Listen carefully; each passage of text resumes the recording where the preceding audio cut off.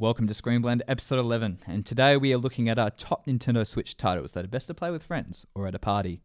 And we also look into the new Indiana Jones news and a Kingdom Hearts show at Disney+. Stay tuned.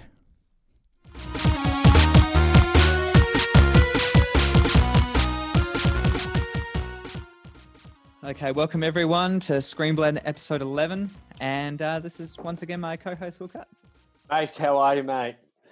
Good, I got the episode right this time, so we're making a good start already. Good start. No, what a week. Recording this on Thursday, so a little bit later in the week than we normally do. Probably looking at Thursday record, probably a Friday release from now, I reckon, and then with some special stuff over the weekend.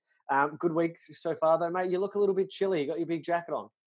Yep, it's definitely colder here in Adelaide now. So instead of wearing my shorts and my shirt, I'm resorting to trackies and heavy jumpers. Heavy jumpers. Approaching June. I'm here, got the t-shirt, got the jeans on, all ready to go for today's pod, mate. Quickly, again, everyone, you can always find us at screen_blend on all of the social media channels or screenblend.net. The website's been given a little bit of a pizzazz.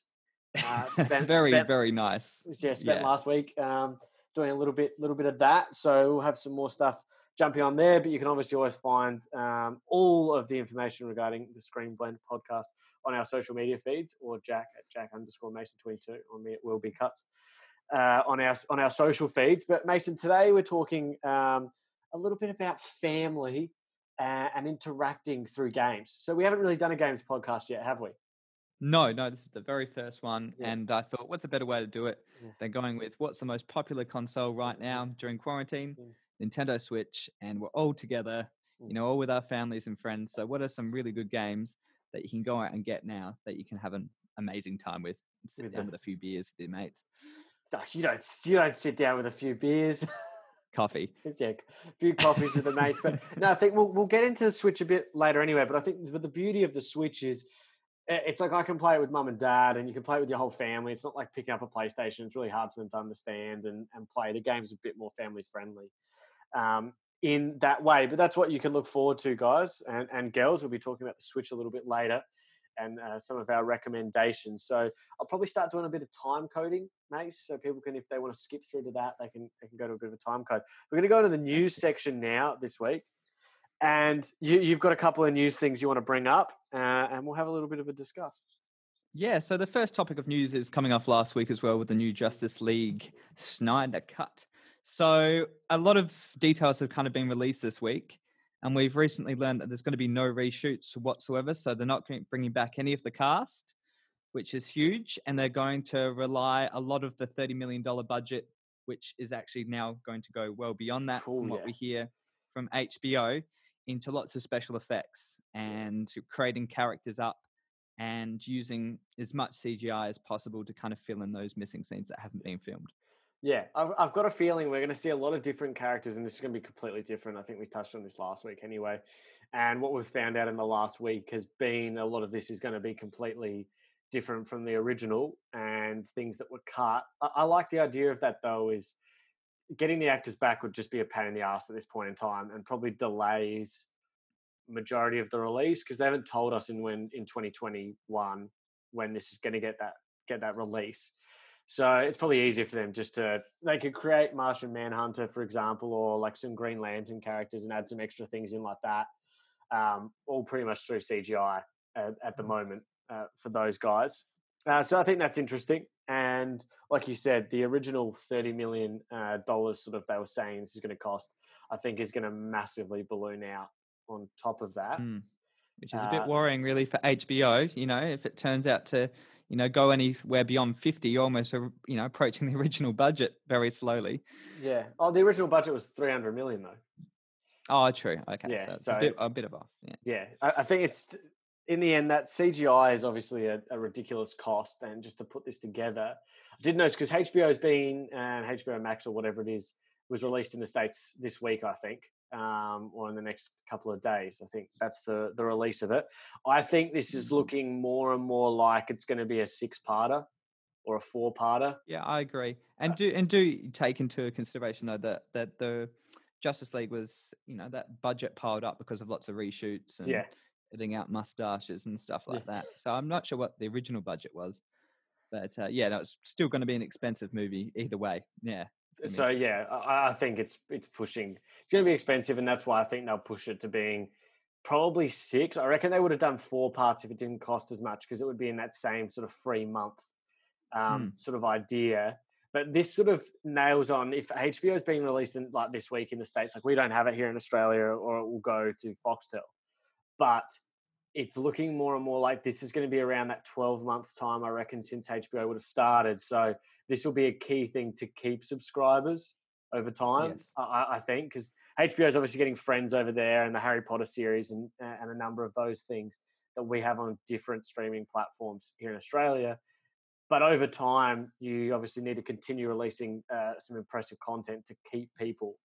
And we'll talk about this a little bit later in the show and tell segment, but it's looking more and more like the days of a binge watch is going, I think.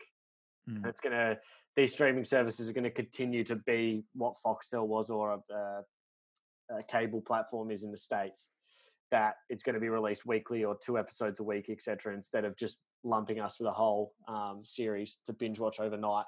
Because the money, I reckon too many people would cancel their subscription after a show and just keep getting it back and forth. So I agree. You watch the Friends special and the Justice League cut, and you're good to go for HBO Max. Yeah, then you're done.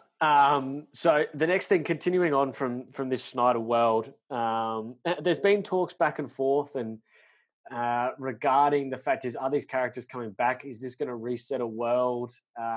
Is this now just completely different universe than where our characters are sort of going in at the moment? Because again, obviously you can listen to episodes 8 and 9 of Screen Blend and have a look at the DCEU chat that we've had, to go back and have a squiz at that, everybody. But after Justice League, everything sort of moved in a different direction. Things were sort of moving, and some things didn't really connect with Justice League, like a little bit, and contradicted itself. But they're talking right now that AT&T and Warner Brothers and DC would like Ben Affleck back as Batman. Now, where does this sit with you, Mace?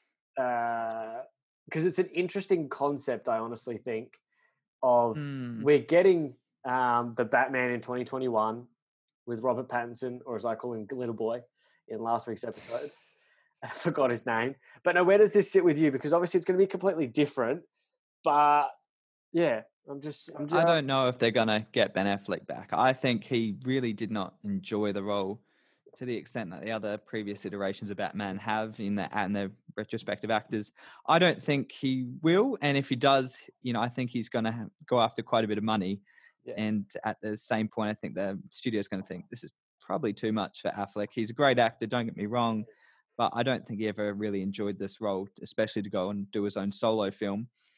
It's great that the Batman script he was originally doing, and I think he was also writing it. Yeah. It's good that, that might go back into production, but him as an actor coming back to the role, I'm not getting my hopes up. And I don't think anyone really should, especially with that, like you said, with that second universe now starting after the Joker and Robert Pattinson's Batman. I think it's just a very fine line, and that it probably won't. Yeah, I'm intrigued. I think, again, we won't know the numbers of how well this release does next year, because they don't seem to tell us that sort of stuff. So unless it's a colossal hit and it gives them millions of subscribers, I believe we probably won't see something like this. It's good to think about, and maybe the character comes on some Flashpoint movie and pops in for a couple of minutes here or there. But I think that the new Batman will be the one we go with. So this was a bit of information and news that really excites you, because you're a fan of the games. Kingdom Hearts, an animated series, is coming on Disney Plus. Can you inform the listeners and viewers a little bit of information about that, Mace? Yeah, so Kingdom Hearts, if you played the games, it's a combination between the Japanese RPG Final Fantasy mixed with all the Disney licenses. So the main games start with an original character called Sora, and he goes around with Donald and Goofy to different Disney worlds in order to defeat the Heartless, which are almost like the villains of the game. And it's a very complicated storyline, but as the kind of game series has gone on, there's about 10 games and 3 main iterations of that game. It's kind of started its own characters. So it's kind of has its own character base now over Final Fantasy or Disney. So it will be interesting to see whether they adopt a new character, like we said in the previous week, where they do an Assassin's Creed route, where they, find a new character who does similar things to what the main character Sora does in the games, or whether they just completely do a remake of what's happened in the game so far. But I have heard this is going to be a completely done CGI show, because I do think it would be too hard to do as live action, because the budget would go up so much. There's so many, it's Disney characters and Final Fantasy characters, which there's no grounded material that you can really film. Yeah. So I think that's a good, cheaper route to do full CGI. But yeah, I'm excited. It will be very, very interesting to see how it turns out, especially as a Disney Plus series. But yeah, I'm quite excited, and I'm sure fans will be too. Because was this a key release in PS2 or PS3, like the original? So Kingdom Hearts has banned since 2002. Yes, it was a PS2 release, wasn't it? When PS2 was. Yes, it was. It was originally a PS2 release. Yeah, that's what I remember, because I don't think I played it since the PS2 one, and I remember so that's 18 years now. A long time ago. A long time ago now. No, I remember a fun game. I struggled probably a little bit with it, but it's probably one of those ones. It was quite a hard game for what appears as a child's game. Yeah. And Disney, it is actually a very difficult game. Yeah, I remember some things, and looking back at games back then now compared to it, I'm like, wow, that one was actually pretty difficult for me. So, and it's something that I haven't really thought of, like that series and sort of things, for a number of years, but I can see this is what Disney is trying to do. And again, they've probably got the CGI of these characters already done in some respects if they go with characters they've already used before. So they probably just need to re-look at them in a little way, and they can sort of just go on like that. I think it's an interesting concept, and Disney Plus needs more and more original series in a way to push everything and continue to get subscribers. So and there's always more games. There's more Kingdom Hearts games coming, so I'll always be able to play off the games, and the TV show can play off the show and whatnot. So yeah, it will be good. It'll be good. Now slide into one of your favorite series, and James Mangold he's now lined up to direct Indy 5. Is that correct? That's correct. Yeah. So he's replacing Steven Spielberg, who's been assigned to Indiana Jones 5 for a couple of years now. Yeah. And as you know, Spielberg's directed the last 4 films as well. So he's kind of, he creates this franchise with George Lucas. So the fact that he's out now, a lot of pressure's riding on Mangold to produce something really good. So at this stage, it's planned for a 29th of July release date in 2022. Yeah. So it's still a while off, and I've heard lots of rumors that the scripts are going through multiple iterations, rewrites. So it's on a bit of a wonky road up until filming, I think. Now with this, does Harrison Ford have to be Indy? Is that what we're looking at now, or Yes, he will be. This will be his last Indiana Jones film. Okay. Even though he's freaking old. Yeah, so he'll be a CGI double half the time. Yeah, because he's 77 now, so that means he'll be 80 by the time.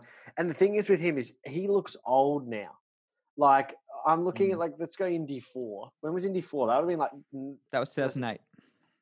So, he looks sort of old in that, because he is. But he sort of looks like, because that would mean he's 60s. So it's he can get away with it. But now you're heading to 80 when the time of release. It's really, guys? Yeah, a bit physically demanding for him for an action film, I think, at this rate. But they don't need him for everything. No, and that's the thing. What's your thoughts on this? Especially because I know we haven't really gone into this. And again, I always say each week, this would be an interesting topic. Well, I think it would be. Yeah, I'd love to go into Indiana Jones. Yeah, but I think it's a larger thing of old 80s, 70s franchises coming back for sequels. And do we have to continue with these characters? And I think it's hit or miss. Yeah. Do we go to Indiana Jones 6, 7, 8 with someone else playing Indy? Or is it because that universe is you can't just go with Bob Jones in Indiana Jones, you know what I mean? You can't just have his son and Shia LaBeouf, all that sort of shit. I don't know. I'm intrigued by this one because I just go, really, do we need another Indy? Is the studio just looking at it as a way that they can, it's a guaranteed money hit? Pass on the baton, I think, is the point. Because Shia LaBeouf was, his son in the fourth one. And I think that was the idea of the fourth, to pass it on to Shia LaBeouf to carry the franchise from there. But as we know, Shia LaBeouf kind of fell off the rails after that film. So I think they're trying to almost do another idea of, finding someone to take the mantle and carry it on from 5 onwards without Ford. Yeah. Because I forget Shia at that point was like 20. He was real young. So they would have really, poor bugger. But I don't even think, was the fourth one good? Sorry, we weren't going to, No, I didn't mind it. Yeah, it was okay. It wasn't as good as the original trilogy, but it was fun. It was fun. Yeah, because I remember, I don't hate it as much. Yeah, I remember it just being like, really, guys? Like, it wasn't amazing, but oh well, that is what it is. Now, final thing is, and on our game sort of related podcast for today, Last of Us is still continuing to get released next month. Here in Australia is June 19th. You had a little bit of information regarding that? So they recently released kind of a new gameplay segment that just showed off a bit more about, the open worlds that Ellie can go into in the new Last of Us 2. So this is still aiming for a June 19th release date. And at this stage, all the reviewers all do have the copy of the game and they're all playing through it now. I wish we had it, but we unfortunately don't. So our review will be coming a bit further in June. But at this stage, all reviews will be coming out. The embargo will be June 12th. So we'll be able to know how amazing Naughty Dog's Last of Us 2 will be then. Yeah. I'm intrigued. We were talking a little bit about this off air, and we'll end up doing a bit of a look back at the original game at the time of release for this one, and then we'll get into the game. I'm intrigued. I'm really excited. I think it's going to be an interesting game in the end, and I'm trying to not check any spoilers because I accidentally clicked on something and I saw something, so I'm like, that better not be it. Yeah, be very careful with spoilers, everyone. Yeah, lots of leaks. Lots of leaks at the moment, and it's one of those ones now is I'm sort of also like, whenever we get like an Avengers leak or something, I'm like, I don't know, there's 80 million different leaks. Probably all of these are untrue or they're all true. So I just looked at it and I was like, oh, bloody hell, this better not be it. But that's the beauty of bloody Facebook and Twitter and all that sort of shit. It's just don't look at it. Just don't even bother with it. So we'll slide into today's main topic now, unless there's any other bits of news, Mace, that you've got. No, that's the work. It's been a slow week, so I think we should get on to the main topic. So main topic now is we're talking about the Nintendo Switch, a popular console in this day and age right now while we're in quarantine, social distancing. And I think it is the perfect sort of... Now, which one do you think sort of had a bigger cultural sort of hit, the Wii or the Switch, when both originally came out at their own times? I think the Wii did, definitely, because the Wii kind of helped mainstream audiences get amongst the consoles and the console generation, and the movement controls as well really helped define a generation. Switch has sold very well, and don't get me wrong, it's an amazing console, but definitely didn't have the influence that the Wii originally did in kind of attracting that general audience who didn't play games prior. So when I'm just trying to remember when was the Wii out? That'd been like in 2008. 2006. 2006. Okay, sorry, Jack. I believe. Do you have the exact release date? The original Wii date. Yeah, I can quickly. No, I found it. I'm just saying, do you remember it? So I am correct. Yeah. Let me guess. May 24th. Nah, completely wrong. November 19. I wasn't expecting you to get it. I was just checking. So no, I think in the end, like, I remember the Wii being it was such a big thing at the end, like Wii Sports and that bloody Wii Fit where they made you buy that bloody box. You had to get up on it, step on it, and step side to side. Yeah, I avoided that one. Oh, no, I remember getting that. Me and Eri turned that on, and this would probably be like 3 or 4 years ago now. They're like, you have not been on for 1,785 days. You are fat. Yeah, basically saying you're fat. And I'm like, far out. Like I was like, okay, yeah, stuff this. So no, but I think the Switch, I remember of when that sort of came out, I know a lot of people were like, oh, what the hell what is this for the generic sort of gamer? Is that sort of right? You're seeing like, oh, look at this should go on the TV, it's portable, it's all this sort of stuff. Like, how does this sort of work? Can you take us back to just quickly before we get into everything, when you first saw the Switch, what was your first thoughts on the console? Well, you're talking to one of the only people who actually owned a Wii U, which Yep. was the which was the sequel to the original Nintendo Wii, Yeah. and that failed. That was a huge bomb. Yeah. So Nintendo didn't have a lot going for it between 2012 and when the Switch was released. Mm. So there was very few games that ended up being released for the Wii U, and as you know, that was a big mistake on my behalf to get. Because there was only a few good games like Mario Kart 8, Yeah. Super Smash Brothers, maybe Pokken Tournament, and the rest kind of fizzled out. All the future plan releases for that console died out and got ported to the Switch, and all the successful ones came onto the Switch anyway, like Mario Kart Deluxe. So now it's just sitting there gathering dust, gathering some dust. So the Switch kind of revitalized Nintendo after such a poorly received console, and it pretty much implemented everything the Wii U did, except you can bring the Wii, you can bring the Switch anywhere you want, whereas the Wii you could kind of carry it around, but you can only take it so far away from the console. Yeah. So I think what made the Switch good is that it's versatile. You can bring it everywhere, and as soon as you get home, you can plug it into your TV and play within seconds. Yeah, because correctly the Wii had to be close to the actual Wii console, correct? Well, the Wii U, because remember the the Wii U was the wasn't console portable. and the screen. Yeah, you can only Yes. carry it maybe 10 meters before it lost connection. Yeah. So you obviously, and that's where I think that was the problem with that Wii U, is if you could have had the Wii U as like a PSP style sort of thing, would have been better in the way, like if that was fully portable, but then you could connect it to and again, obviously that is what the bloody Switch is, and they probably worked out after that, like, guys, we need to do this now. So your first thoughts when the Switch came out, you were obviously happy, and did you get that straight away? Was that a pre-order? No, I usually wait until a few good games come out onto my consoles before I get them. So I waited to get my Switch until I think late 2018 when Super Smash Brothers came out. Yeah. Because all the other games that were ported originally for the Switch I already had on my Wii U. Oh. So I was like, don't really see the point. But I'm slowly kind of getting the Switch versions now as it becomes more popular. Yeah, because I still think before we get into games specifically, whenever I still go to JB and you look online, and I've got your generic Switch games that every Tom, Dick, and sort of Harry has, there's really still like not that much of a catalog, or is it just it's like the Wii specific, it's the Nintendo specific games that the Switch is really popular with? Like, I feel like none of your mainstream sort of games ever get onto that, even though it's a HD console. I'm just guessing maybe its power is not there to run any bigger games. Is that correct, or am I wrong? Well, to be honest, the Nintendo 64 had a lot of third-party games. So the GameCube, the Wii U, and Switch don't have as many third-party games. I mean, they're slowly being released onto the Switch now. Lots of remakes.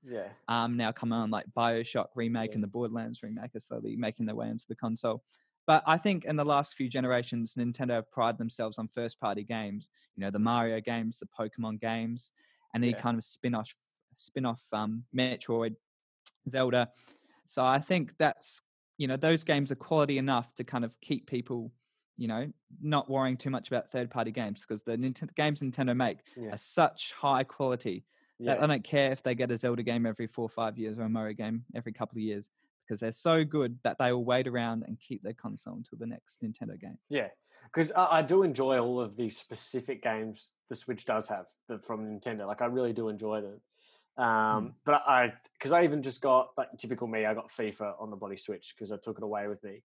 And it's like, it's clearly, and I think they also say in the back somewhere, it's like gameplay is from FIFA 17 or FIFA 8. Like, you can just tell it's like, we haven't even put a second into this. We're just re-releasing this each year and just hoping people come through. But I guess that's fine in a way anyway. So it's not too bad. I don't mind it. So no, we're going to go into our list of sort of games. Mace, do you want to go through, is it your top 5, or do you want to just talk about games sort of individually? Or you just so I reckon if you're going to pick up some Switch games, I reckon we'll go into a top 5. Yeah. What we're talking about today is we're not talking about online multiplayer. We're talking about couch co-op. So you're having your mate in the same room. So those kind of games. But before we go into it, our top 5, just want to give a few honourable mentions. So if these are all games you should all definitely pick up. But I think there's about 2 that I'd like just to briefly mention, and that's Overcooked 2 Yeah, which is a fun kind of cooking game that you can play with your mate on the couch. Yeah. It's a kind of a bird's eye view cooking Yeah. game where you're playing as little characters, cutting up little things, and you can work together to kind of cook different recipes. Yeah. And then there's Splatoon 2, which is the closest you'll get to a shooter on the Nintendo Switch. Yeah. So it's a third-person shooter where instead of guns, you might have seen this, Will, where you've got a paintbrush or a paint gun. Yeah. And it's got single players, probably not worth it, but for the online multiplayer, it's pretty amazing. So there's classic spins on, what your normal kind of multiplayer game modes are. But there's turf wars where you've got your paint gun. There's two sides, and you've got the person who paints the most of the area with their weapon wins the game. And at the end, it tallies how much paint across the map, whether it's purple or the orange. Yeah. And that whoever's painted the most wins.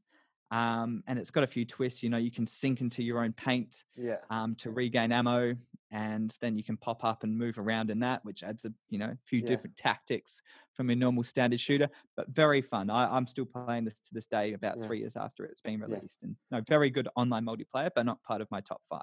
Okay, interesting, because I think that's always it's sort of like there isn't many straight up, like you're saying, shooters and stuff, because the Switch is like a family-friendly console in a way. Reminds me of like a Disney Plus movie. There's not much blood or guts or something. So yeah, they got to very find similar. It's the Nintendo Switch is the Disney Plus of streaming of or consoles. Yeah, because I feel like you have to do other things people want to shooting game, but you have to give other ways of doing it. No, I think like you said before, just clarifying, these are your friend games, having people over. The other one I wanted to talk about myself, because just for everyone's point, I've got a lot of Switch games, but I don't always play the Switch as much. I play more of our top 3 or 4 we've picked, but I did get something that really interested me, and I remember playing the original Marvel Ultimate Alliances back on like the PS2, etc. So Marvel Ultimate Alliance 3, the Black Order, came out last year, and I've played sort of 3/4 of the way through it. Good for individual play, so you can obviously play just by yourself, but it is also much more fun to have someone else with you in the room. Now, the only thing I find a little bit of a struggle with it is when you play with other people, is I feel like it's a very individual game, but it's easy just to pick up with someone else. I don't know if you could play the whole game with someone else and go through the whole story, if that makes okay. Is there certain parts that kind of throw the second player out? Is there? Oh no, it's just that the whole thing is 4 players at once. So there's 4 characters always in the same battle. So it's just it's like a linear story. Like you have to go to this spot, then you have to defeat them, you have to go to there. So, but I don't know if I picked it up and you and I started to play from the first one, and we just worked our way through it together. If we did that, maybe it would be more fun. No, I think it's an enjoyable game. Clearly, they threw in Thanos and the Black Order to tie in with Avengers. Keep it up. So cheeky buggers, but a lot of playable characters right now. So throws in the Guardians, throws in sort of X-Men, Fantastic Four characters. I haven't unlocked them all yet. Throws in a lot of the bad guys. So it's pretty much nearly every big Marvel character is in it, and you can play through. So getting to play those characters is fun, enjoyable. All of them have very distinct powers, and you can see a lot of work sort of being connected into that. So it's an interesting game. Characters are very cartoony, so don't always 100%. How would you describe the game? Is it strategic? Is it, is it bird's eye view, first person? It is more, for me, it's a button bash. For me, it's just a massive button bash. And I think my biggest problem with it is I pick up and play very irregularly. So it's like to get and understand the controls again, I have to sort of slowly build up into it. And I think if I played, like, cause I remember I got it and I played through for like a couple of days and got pretty far through and everything was good. And then I reckon it was like a 2K or a FIFA came out. And then I stopped playing for a bit, and then I'd pick it up occasionally and I'd sort of struggle because I need to get into it again. It's definitely more of like a bird's eye view sort of higher sort of angle, looking at all the characters that are going on. But no, I think it's an enjoyable time, and one that you and I should probably, next time you come over, we'll have a bit of a button bash and play through. So you can tell, though, I was intrigued that it's just a Switch game because I could see it previously. They were on PlayStation and Xbox, the original too. So, no, an interesting one. But we'll get into our top 5 now, Mace. So I like to say that maybe 4 and 5 might differ, but I think Nintendo clearly has a very clear set of the top 3 in which a lot of people can probably guess now, but are very defining and fantastic couch co-op games. But number 5, I've got Super Mario Deluxe. Yeah. So that's your classic 2D Mario game. So this is number 5. And you can play it. The best bit is, unlike previous iterations, there was one before this you could play with a partner, but this one, one person plays as Mario, the other person can kind of choose their character, Luigi, Peach, whatnot, Toad. And it's your classic run and jump coins, 2D platformer. You can play through all the levels together with a friend. That includes all the boss battles. And it's fun, it requires a bit of strategy. Make sure your partner jumps at the same time. It's quite forgiving at the same time. But it's cute. And then once again, similar to many games in this list, it's really easy to pick up. A's jump, you move along, side scrolling. And if you played a Mario game before, you'll be pretty familiar with it. Personally, I didn't really grow up with the 2D Mario games. I was more Mario Sunshine, Mario 64. But no, I definitely recommend this. So this came out early last year, and it's very similar to the Wii U version. But lots of fun. And especially if the person's not very good at games, I think this is pretty simplistic to kind of just pick up and go, especially for those younger kids. Does it have a lot of replayability? Like once you finish it, the game through, is it does it have, can you just then, is it fun to then go start from the start again? Yes, it is. Yeah. But then saying that, there's lots of, you can always, with Mario games, you can do little time trials for yourself and mix up the gameplay. There's got lots of replayability as well. Yeah. Okay. Cool. That's good. I haven't. To be honest with you guys, I haven't played this one yet. I don't think. I haven't played. No, that's fine. But what's your number 5, Cuts? Well, I would say at the moment, this is my biggest thing. Is my number 5. I'm going to jump off your list a little bit here anyway, because I'm more of our top 2 or 3 that we've got in here. So, do you want to hold off until we get there? No, because in the end, my more replayability and my top 5 games, I would say, is pretty much bang on with yours, because I think Marvel's Avengers would probably be my 5th one there. But I think I need to play that more with another person. And really get it. So go into your number 4 now, mate. Yeah, so number 4 was only released Halloween last year. So that's Luigi's Mansion 3. Yeah. So you don't need to play the other Luigi's Mansion really to get the gist of this. So it's Luigi in this one. He's kind of gone to a luxurious hotel. So it should be called Luigi's Hotel 3. And Mario and Peach all get kidnapped and put into a frame. Yeah. And King Boo is the main villain of this game. So he's kind of only been the villain of the Mansion series. And Luigi has to go with his poltergeister, which is very similar to Ghostbusters. You have to go and suck up all these different ghosts and go and find Mario and Peach and essentially save the day. So, and I thought this was really fun. I've played the first one back in 2000. I haven't played one since. I haven't played Dark Moon or anything on the 3DS. So it's really fun, really fun. Pretty basic controls. It's no Super Mario Deluxe. There's a bit of an edge learning curve in terms of, sucking up the ghost. You have to put the control in one direction while you hold another one down to actually get the ghost. And each floor, there's 17 floors, each with their own level design. So there's an Egyptian level. There's a botanist level. There's a dancing disco level where Luigi's dancing with all these ghosts. So it's a lot of fun, and you can do couch co-op. So a second person can play as Luigi. So you just push the start button, buzz in, which is a green version of Luigi that the game needs to progress through puzzles, and you can go through drain pipes to unlock a gate for Luigi and little things like that. So it's a good strategy game between you and your friend. And there's also kind of competitive co-op as well in the multiplayer suite, where you can kind of go through different floors and compete with your mate against who can catch as many ghosts as possible. But I know I loved it. I wasn't expecting much when I downloaded it, but it's a lot of fun. So the biggest thing for me with a lot of these games too is I look at the Switch price point for a lot of the games and go like, is it value for because I know there's obviously the 1 or 2 ones at the top. I think have a lot of replayability, and you're sort of looking at, for example, it's I'm just trying to think. Sorry, it's just bloody people freaking messaging me from work about stuff. But you're looking at your main one or two, and I don't want to give away our list, but I see them as a lot of like, I can sit down on the couch and go, we want to play this. Would you go up to someone, or you're having someone over and go, let's play Luigi's Mansion 3? Is that a thing over the top of the other games?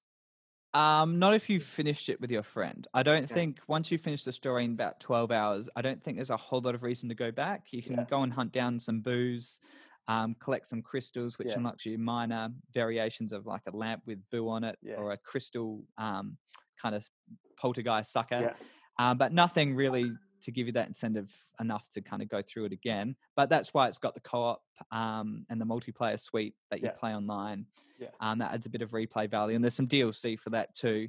But I would say compared to other stuff on the list, I would say Luigi's Mansion doesn't really come close in terms of replayability. Okay, cool. So your number 3, and this is where I come a little bit more into it. And now this is probably one of the games I love playing, but I am the worst person in the world at it, and I bloody suck. And I've never understood it.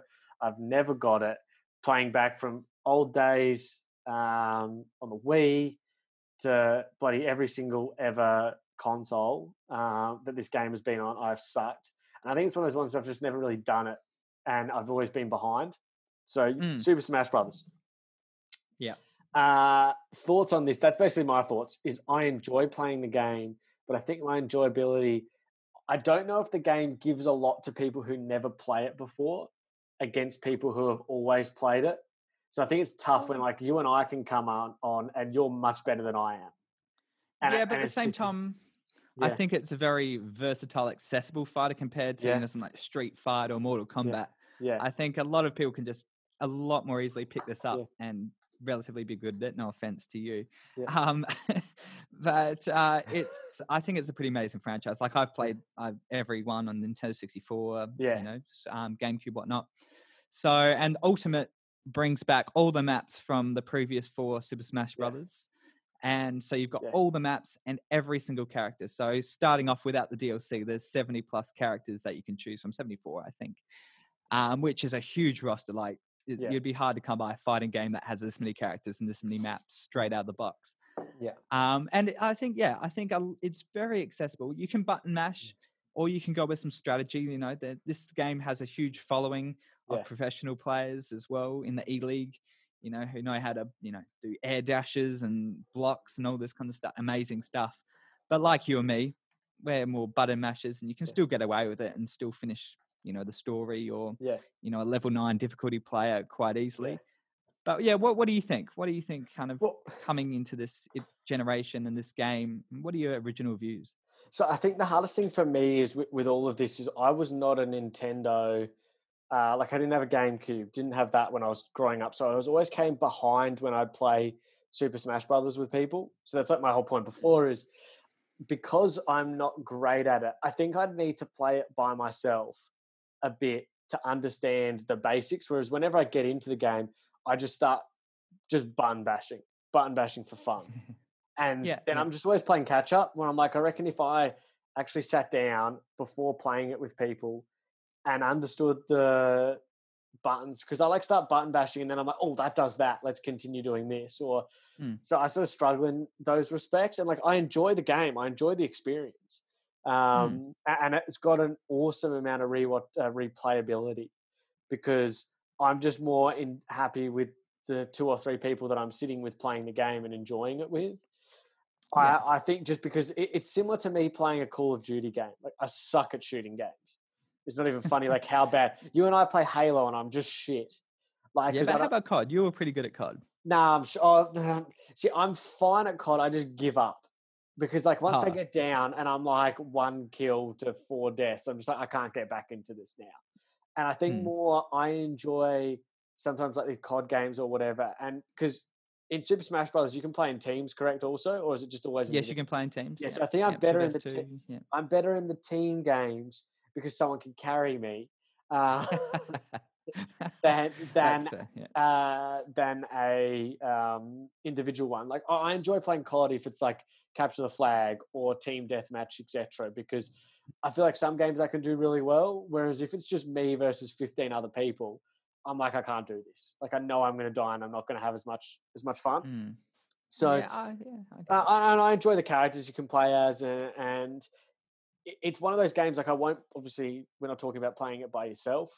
And yes, and I think it has a cultural connection with people. I think this game, like It does. And I mean, in this one too, there's a single player aspect called World of Light, which is you going around almost a two-dimensional art board, yeah, trying to battle different variations yeah, of different characters, with a very brief story kind of thrown in between light and dark. yeah, It's pretty rushed, or not necessarily rushed, but it's very much the kind of multiplayer just thrown kind of into a story very lightly. yeah, But that's good for people coming in who are playing by themselves. But I think, once again, this is a yeah. multiplayer game, it's born to be a multiplayer game. And it's got so many characters. Like, I'd love to know your favorite character, Will. But, we've got the Mario series. It's brought in Sonic over the years, Pac-Man, Let me just go back Banjo-Kazooie came in through DLC last year. It's got the dog and the duck from that shooter arcade game that everyone's forgotten about. But, why not? Let's put them in there.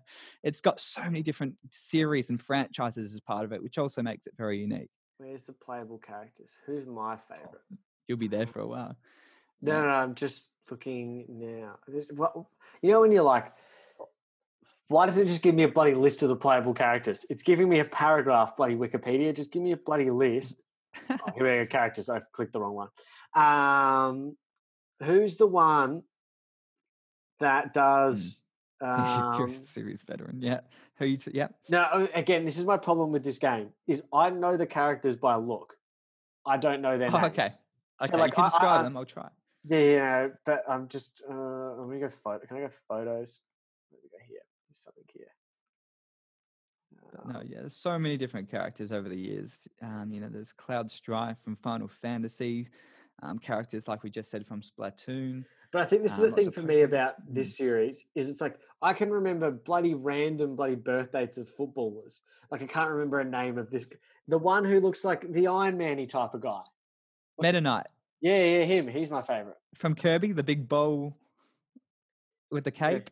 Yes, I think that's the guy I'm talking about. Who's just really fast and just you can almost hack and slash button mash. Yeah, that would make sense actually. Yeah, I'm a button basher. Yeah, yeah. That's the guy I'm talking about. So no, I think that's always the problem with this game is I would not know. No, that's not who I'm talking about. All right, okay. No, let me know when you get to it. Yeah, I'm like looking through all the names here, and I'm like, who is it? And the best part is, Sakurai, the director of the game, he's constantly adding new characters, and there's the DLC pack 2 that's coming out, later this year and into next year as well with 6 new characters. Samus. Oh, you got it? Samus. Was it Seamus? You mean Samus? Samus, that's the one. Wow. Yeah. Samus. Yeah. Yeah, that's an Iron Man. He looks like an Iron Man type of character to me. I guess you could say that. Yeah, very similar. But it's actually a she, Will. It's actually a girl. Oh, yeah. Sorry. Iron Woman. Yeah, Gwyneth Paltrow's in that suit. Samus is a good character. No, good choice. I think that's just more because that for me is a button, because I just button bash in this. So that's that's my character that I would pick. And like I say, I enjoy the game. It's a good pick up and play with your mates. Yeah. So as you know, you can tell my love for the game just through hearing this. So yeah, if you got a few mates and you're in the store and you think Super Smash Brothers Ultimate might give this a try, I highly recommend it. Yeah. Even if you don't like fighting games to that extent, I still think it's got enough content and they're just to last for a very, very long time. And even if you just like yourself, button mash, or you're a pro player, I think it's the best of both worlds. Yeah. Perfection. So number 2, and again, I think we all know what the clear number 1 is because I'm better at it than you. Okay. All right. But number 2 is Mario Party, both on our list. One of our sort of Super Mario Party. Super Mario Party. Sorry, the correct wording there. But no, I think Mario Party, straight up for me, is just like we've got a couple of hours to kill, and this is just going to be fun because I enjoy it. Like it's a bloody good game. Like it's so much fun. And I think it's one of those games too that's like this can create some serious family problems. Like if just like Monopoly, you can ruin families because of this game. And now, again, there's obviously, like you said, there's been millions of iterations too of this series of games. Is this one of your favorite Mario parties, or where does it rank in your Mario Well, as party far as sets? Mario parties go, at this stage, as this is only on the Switch, I would Yeah. say pick it up Yeah. as a party game. But it's by far not my favorite. I mean, there's Yeah. been, I think it was something like 10 prior to this. Yeah. First one was Nintendo 64, and I love 1, 2, and 3. I still Yeah. think they're the best. Yeah. Maybe 4 on the GameCube. But between, I think, 8, 9, and 10, it kind of, you didn't have your own player. I think you're all as part of the same cart. Yeah. So you all roll the dice together, you move around the map together. So this one's gone back to its roots, and there's 4 separate players across the board, which I love again over those last installments. But no, it's not my favorite. There's only 5 maps. I think that's what holds it back. It's quite limited in content. There's no DLC pass for this game announced yet, which is really disappointing. So they might release Super Mario Party 2 or something, or the 12th one sometime in the future. But yeah, I think that's the only thing that holds it back. I still think it's a great Mario Party game at its core in terms of gameplay. Yeah. It just needs a bit more content. Yeah, I would have to nearly agree, because I played it not that long ago back at home, because my Switch is sitting at the parents at the moment, so we always have something to do when we're there. But playing it, I really enjoy the experience. But some of the previous ones, like you said, there's a lot more maps, and you don't. Sometimes in the last times I've picked it up, I'm like, oh, I've just played that map, or we just played that map, or we're getting these games again, these mini games and stuff. And I know it's difficult to, like, are they using a lot of mini games previously? Because I didn't play a lot of the first 1, 2, 3, 4. Are they using a lot of those old previous mini games, or is it all new created mini games essentially? It's all new created mini games. I mean, sure, you have to run out of ideas at some stage. So there are some that share similar ideas, but they are completely new in terms of design and appearance and how you play them with the Switch controls. So that all is original. And just in case anyone's just a bit confused what Mario Party is, it's a virtual board game. Yeah. And you roll the dice, your player moves forward, you collect coins in the way, and after everyone's had a turn, you play a little mini game, which is a little short 2-minute game. That, how would you describe it? Some would say 2 minutes is a long time, Jack. Stop with these jokes. But yeah, and whoever wins that gets some more coins. And the whole idea is the person who collects the most stars on the board. So there's a little toad with the star in front of them, and if you land on it, you pay 20 coins for a star. Then they move somewhere else on the board, and the person who goes around and buys the most stars wins at the end of how many turns the player decides. So when we play this, always, I think it's one of those hard ones, because a lot of people always just go the 10 turns or whatever. Yeah, because it's short, it's brief. Yeah, it's brief. And whereas I don't think you get enough out of the game in a 10-turn game. Like when you're doing like a 40-turn game, you're like, this takes bloody forever. Yeah. Like, I think that's really sometimes the hard part of this game is, like, you could dominate a 10-turn round and then just lose because the game decides to give this person 3 stars.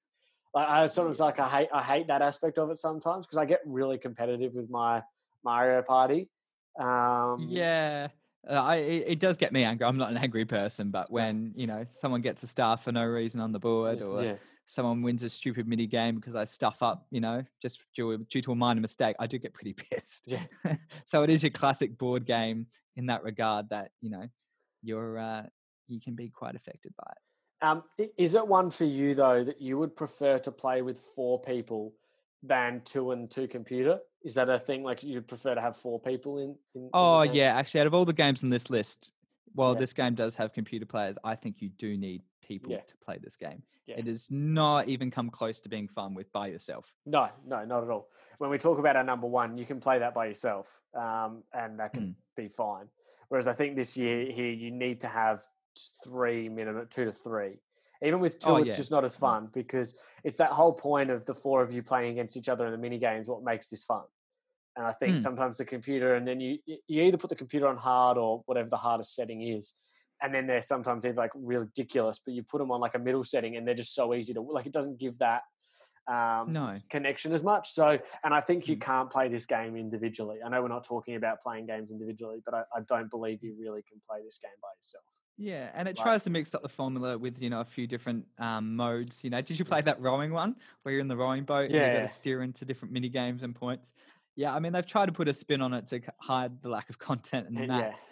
But there's a few little diversions there. It's definitely worth a pick up, especially if it's on sale. Like Yeah. it's currently $60 on Nintendo Shop. Yeah. But you can find it cheaper. You can probably find it for $50 on Amazon, which is No, a no. good deal. I think it's at this time it is a perfect. You got 4 mates over, and at any age you can play this. It's not like, pardon me, you could have 4 guys over in your mid-20s like we are, and you could all go, yeah, well, let's play some Mario Party, and as you would say, have a couple of beers, crack open. Maybe it's a good pre's game. Yeah. It actually is a very good pre's game when we can actually get out and about at some point. So moving on into our number one. I think it's everyone will say. Guess everyone what this might be. And I'm the world champion of this Mario Kart Deluxe edition. So was it Mario Kart 8 Deluxe? It's Mario Kart 8 on the Nintendo, on the Wii U, but it's essentially all the DLC was packaged as part of Mario Kart 8 and re-released on the Switch as Mario Kart Deluxe. Okay, perfect. So straight up thoughts on the greatest game ever released. Oh, I love it. This is another franchise that's been going on since the 64 era, actually before that on the NES era. So it's been going on for a very long time, but this one's almost the pinnacle of it. They've, found, just the right amount of, maps and different carts and different ways to customize your cart that keeps the longevity of the gameplay going for a long time. It's balanced as well. Whereas I remember playing Double Dash back in the day, and there was, a few things where I thought were quite unfair, but this is, perfectly balanced. There's no cart or no character that's better than one another. Yeah. And with the DLC from Mario Kart 8 all thrown into this package on the Switch, there's once again similar to Super Smash. There's so many different maps. You've got the classic Rainbow Road and your desert dunes and your Yoshi world map. So it's I can't rate this game highly enough.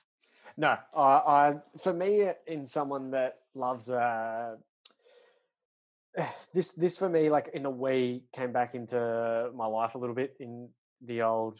I always thought like it's one of those games where everyone thinks they're really good. Like everyone sort of comes up and you're like, oh, I'm real good at this. And that shows accessibility plus. Everyone thinks it's a master. That's what you want everyone to think when they play a game. Especially in a pick up and play stuff, because you and I have some ridiculously good battles in this, and you would always cheat using your Wii U because I'd then be stuck on the Wii remote and it wasn't fair. But at least with the Switch, we're all even there. But no, I think it's such a great game that you can have.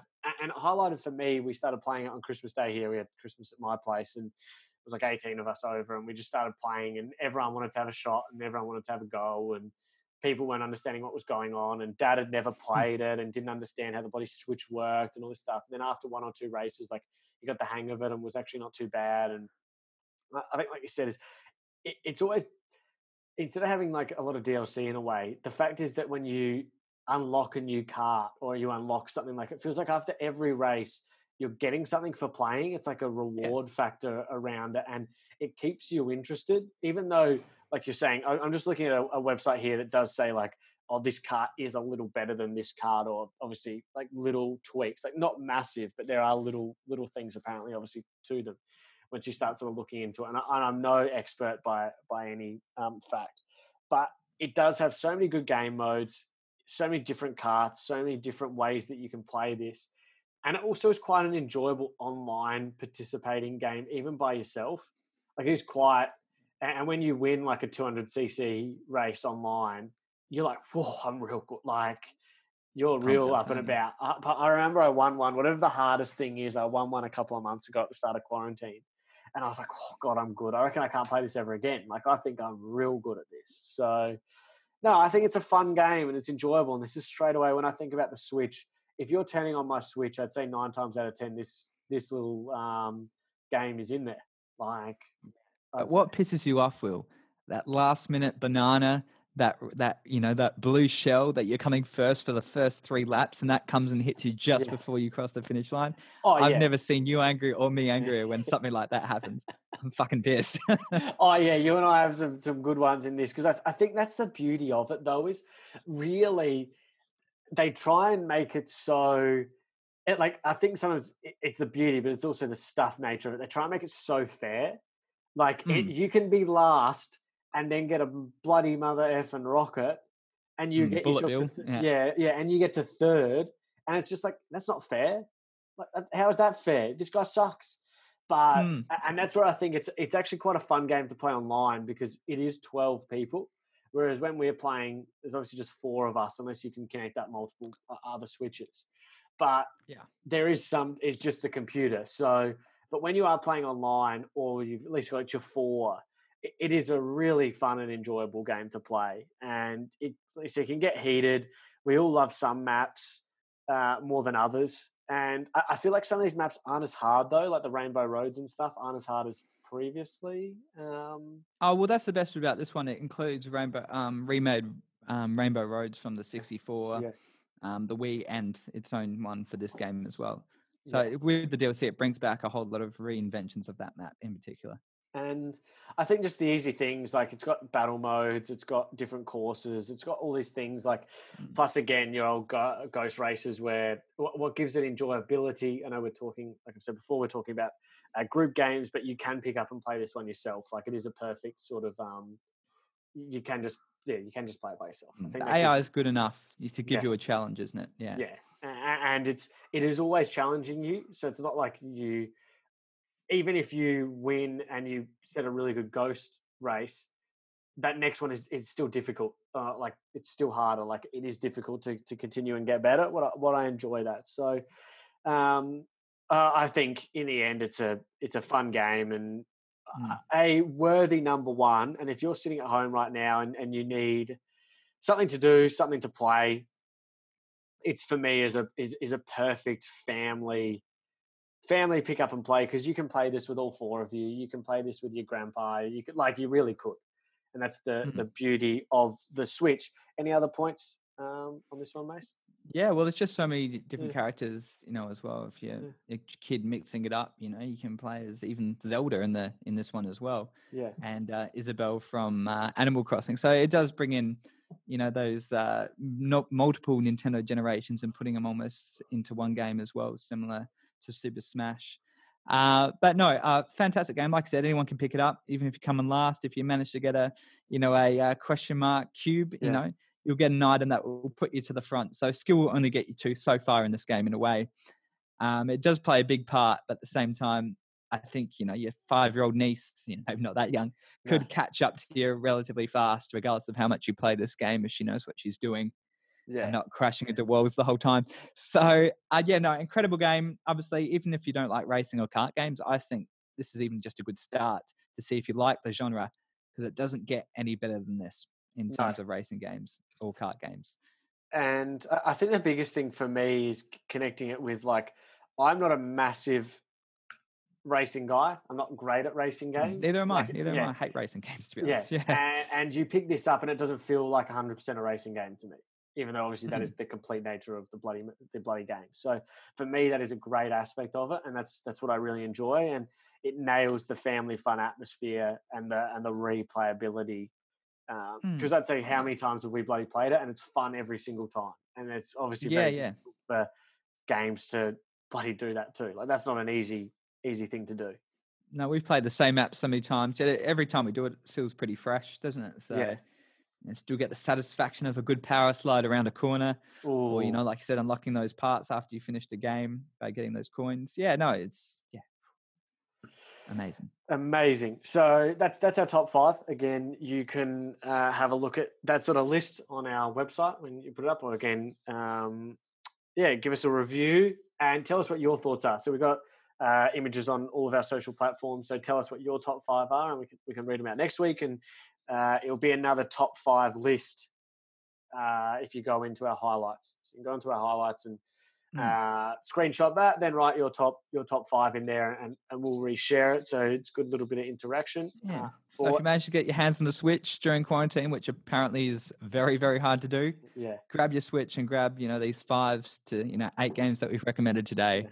And I don't think you'll have to worry about work or life ever again. You'll be set. No, you will be set. So we will move now into our show and tell segment for the week, and what we've been watching over the last week since the last podcast. So, Mace, what's one thing that you've been watching and recommending? So with my new Apple Plus subscription, we've started the morning show, or Yeah, as it's called in Australia, as I found, Morning Wars, yeah, with Jennifer Aniston and Reese Witherspoon and Steve Carell. Um, I just want to say it's bloody fantastic, yeah, really well done. I guess because Jennifer Aniston and Reese Witherspoon were being paid $2 million an episode to oh, produce and star in this, so they're well set. And season 2 is coming out, so they're rolling the dough. Um, so it picks up after the Me Too movement, and Steve Carell. First episode, Steve Carell's done for some sexual misconduct and yeah, at the morning show in New York, and he's been fired. And it's all the different people in the studio kind of dealing with this, yeah, and finding out if who knows about it. And to kind of replace him is Reese Witherspoon, yeah, and she's a bit rough. yeah, She wants to tell truthful journalism, whereas a lot of people at the studio just want a happy gimmicky story yeah, that people are satisfied with, but she wants to get to nitty gritty, and it's kind of showing how that works in the studio dynamics between her views on journalism versus everyone else's, and just the inconsistencies about the Me Too movement and yeah, how Steve Carell just thinks that it was all consensual.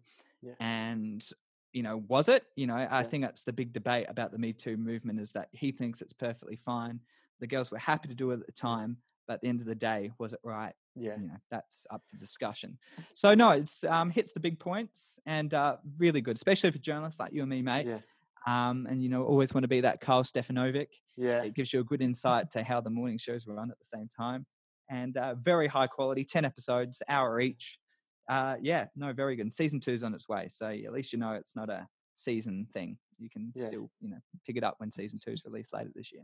Yeah, I Yeah. think because I did not know. Like again, this is the thing here in like Australia. Like we Apple TV's been around a bit, but it's not been a massive thing for people to really get. I don't know how many subscribers. So obviously they're pretty much handing it out with every They Apple are, yeah. device that you bloody have, hoping that you'll keep it like a long term thing. No, this is one that I 100% I think is on my list, and I think the rest of the family has already watched it.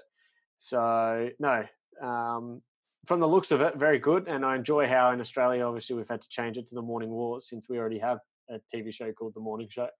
Yeah. This one's So, a lot better though than the morning show.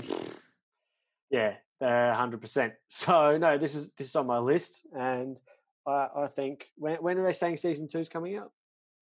Oh, I think once again, Corona's thrown it out. Yeah. So I think it was aimed for sometime end of this year, but I think 2022 is looking like a likely date. Okay. Interesting. So, no, a very, very good topic. Anything else you've watched this week? Was that it? No, apart Yeah. from morning show, Yeah. I've still watching Defending Jacob on a episode by episode basis, and that's coming up to its last episode this Friday. So family's getting very keen to watch Yeah. that. So no, lots of Apple Plus series, but not much apart from that. So I started to watch the new Snowpiercer Yes, that I want was to get into released that. on Netflix. So I'm not sure again if that. I think it's in Australia as a Netflix show. Um, So does that so just tell me as well, because I yeah. don't know myself. Does that follow on from the movie, or is it original No, characters with a it's similar it's plot? it's it's original again. So it tells the story very very quickly of what's going on. And oh, sorry, it's only 2 episodes have been released, but release at TNT in the United States. So I think it's for us is Netflix over here in Australia. So no, it's still developed and screenplays by Bong Joon Ho. So again, who did Parasite. So and who did the original Snowpiercer. So this has been in development hell for a really long time.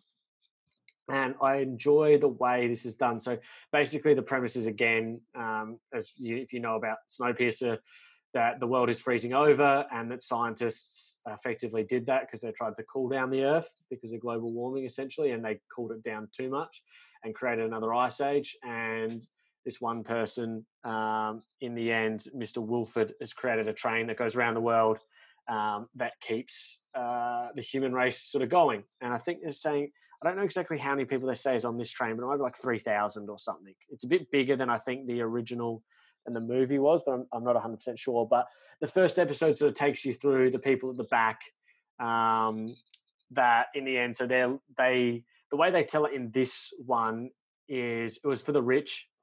like the 6-star class bought tickets onto this train when everything was sort of going south, with the world sort of freezing over.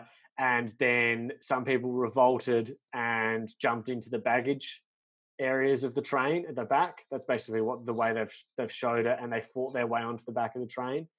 And they had to shut off that end, and those people live in the baggage carts at the back of Not the too much train. spoilers. Yeah. Yeah. Yeah. And they slowly get fed, etc. But they're struggling to reproduce. It's been a number of years, and people are slowly dying and obviously depressed. And these people at the start anyway weren't very well off, and this is the only way that they could survive.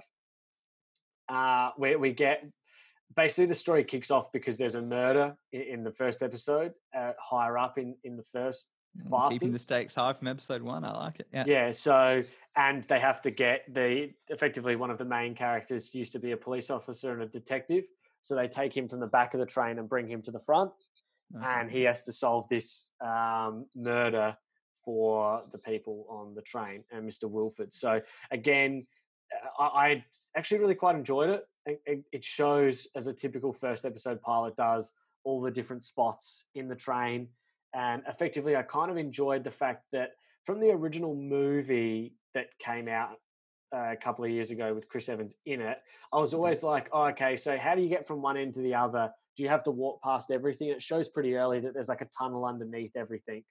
So you can sort of get from one end, like it's what I think is going to play a bit of a part later on, or you can get to certain parts by going through these sort of tunnels underneath and above. And the world seems interesting, and it shows again that they're sort of struggling, that the train tracks are sort of icing over as years go by, and that it is becoming more and more dangerous, and people are revolting from even first class, second class, third class, all the way to the back, and sort of how they play out on that. And I've got a sneaking suspicion again, like the main character is going to probably, no, I'll leave it anyway. But I think it's an interesting watch. So recommend it though to people maybe who like sci-fi, or just to the general audience?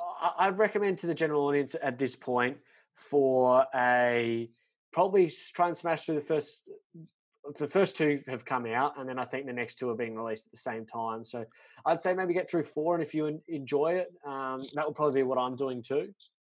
Yeah. Because the element of the murder mystery side of it, I think, keeps you intrigued over the overarching plot of what's going on. Whereas I think the movie, I tried to remember a bit more about the movie, and you've seen the movie, haven't you?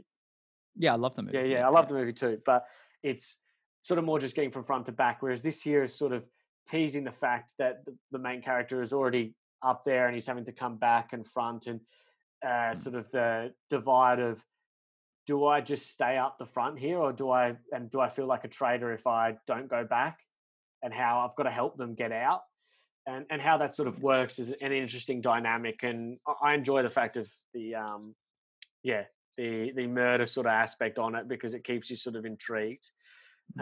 Again, it shows the movie has a big cult following, doesn't it? Really, yeah, massive cult following, big popularity. Yeah. And I think the aspect of it that it's obviously very dark, and it doesn't shy away from some really interesting sort of themes and topics. And at moments, even in the first episode, it's like they're going to kill kids and stuff, and you're like, oh, here we go, wow, like.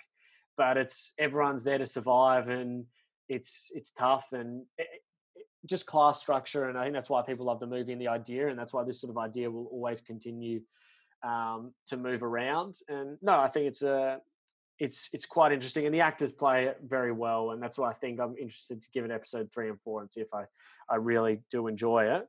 The other one, and I think, sorry, we spoke about it before anyway. I don't know. I would have probably preferred this to be a binge and just getting through it straight away. I think I would have been really into it and gone, okay. Whereas I may drop off this if episode 3 and 4 aren't as good. Whereas I think as a binge, I would have gone straight through. So it was an interesting one. The other one I watched was The Lovebirds. That has just sort of come out on Netflix. Netflix movie in the end, and it's enjoyable rom-com with what's his name, what's his name? Kumail Kumail Nanjiani. Nanjiani, Yeah. who is now ripped as a mother effer for his role. Is he ripped in this too, is he?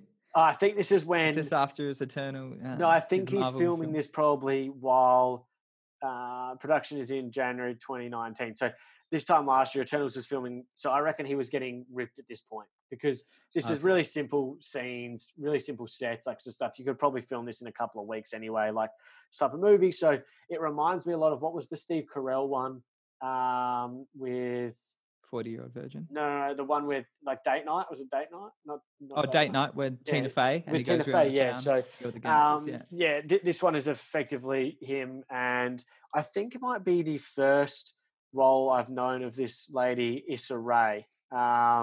Just trying to look what other stuff she's sort of been in. I think it's literally just they all have their Netflix debuts, don't they? So, yeah, so those two are in a relationship. It starts off again, the beauty of the first couple of dates, and they're in love and everything, and then it jumps forward to 4 years later, and they're both sort of have had enough in their relationship. She's addicted to his phone. He just works on his computer all day in his job.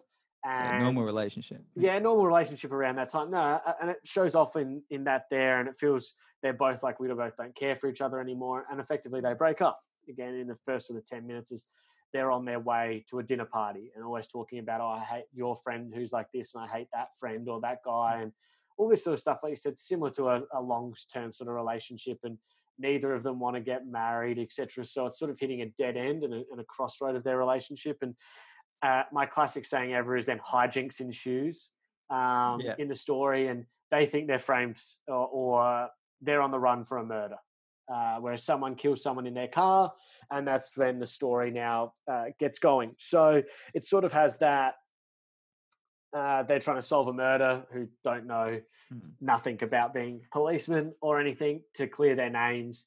And it's an enjoyable, it runs at a really quick pace of 87 minutes. So sort of your perfect sort of Netflix thing. Sounds very date nighty. I know. Yeah, date nighty, and a little bit of action, a little bit of comedy thrown in there because they're both sort of comedians. And I enjoyed it for what it was. And I think it won't win awards even as a best Netflix comedy or rom-com, etc. But for a cheap budget of 16 mil that they said it's on and distributed by Netflix and stuff, it's a really nice movie. Now, again, there's plot holes every which way about it and certain things and stuff, but I enjoyed it and it's quite funny, and I would recommend to anyone, even if you got the guys over for a night or you're with the missus, you could find worse movies. So I think this is I'd give it a watch. Cool. So all right, we'll do. Yeah, I do plan to watch that. So I'll watch it sometime tonight, I reckon. So now at the end, mates, we're done for today's episode. So thoughts? How's everything's good? We're done. We've tied this up pretty good. Yeah, I hope everyone enjoyed the episode. And if you're sitting at home, you're running out of Netflix shows, go and get yourself a Switch and get some Mario Kart going. Invite your friends around as long as they're 1.5 meters away. And get some bevies going, and you'll have a good time. Mario Kart especially makes for a good drinking game too. It does. So no, perfect. So the next thing, we've got a little bit of a special. We've got our first guest coming on the next episode for episode 12. We're looking at Spider-Man PS4 game. So having a little bit of a deep dive and a look back at that. Now has that been out for 2 years now? Or is it a year? It's on its way. Coming up to 2 years. 2 years now. So we'll have our first guest on the pod. So we'll have a couple of social stuff up on there. So again, if you're interested in getting in contact with us, again, talk about the game, similar to this stuff, give us your top 5 Switch games. And there'll be a list on our highlights on Instagram when this is released too. So we'll put ours up there. You share yours. Everyone can get in contact with you, Jack. Where? Jack_Mason22. Yeah, and me at Will Be Cuts. And you can follow us on Screenblend. Make sure you give us a review. It takes no longer than 10 seconds. That can be quick for some people, but a long time for others. And give us a review, give us your thoughts. It helps out a lot. Head to the website and make sure you subscribe and download. Anything else, Mace? No, that's everything. We'll see you next week. See you next week, everybody. Ta-da. Bye.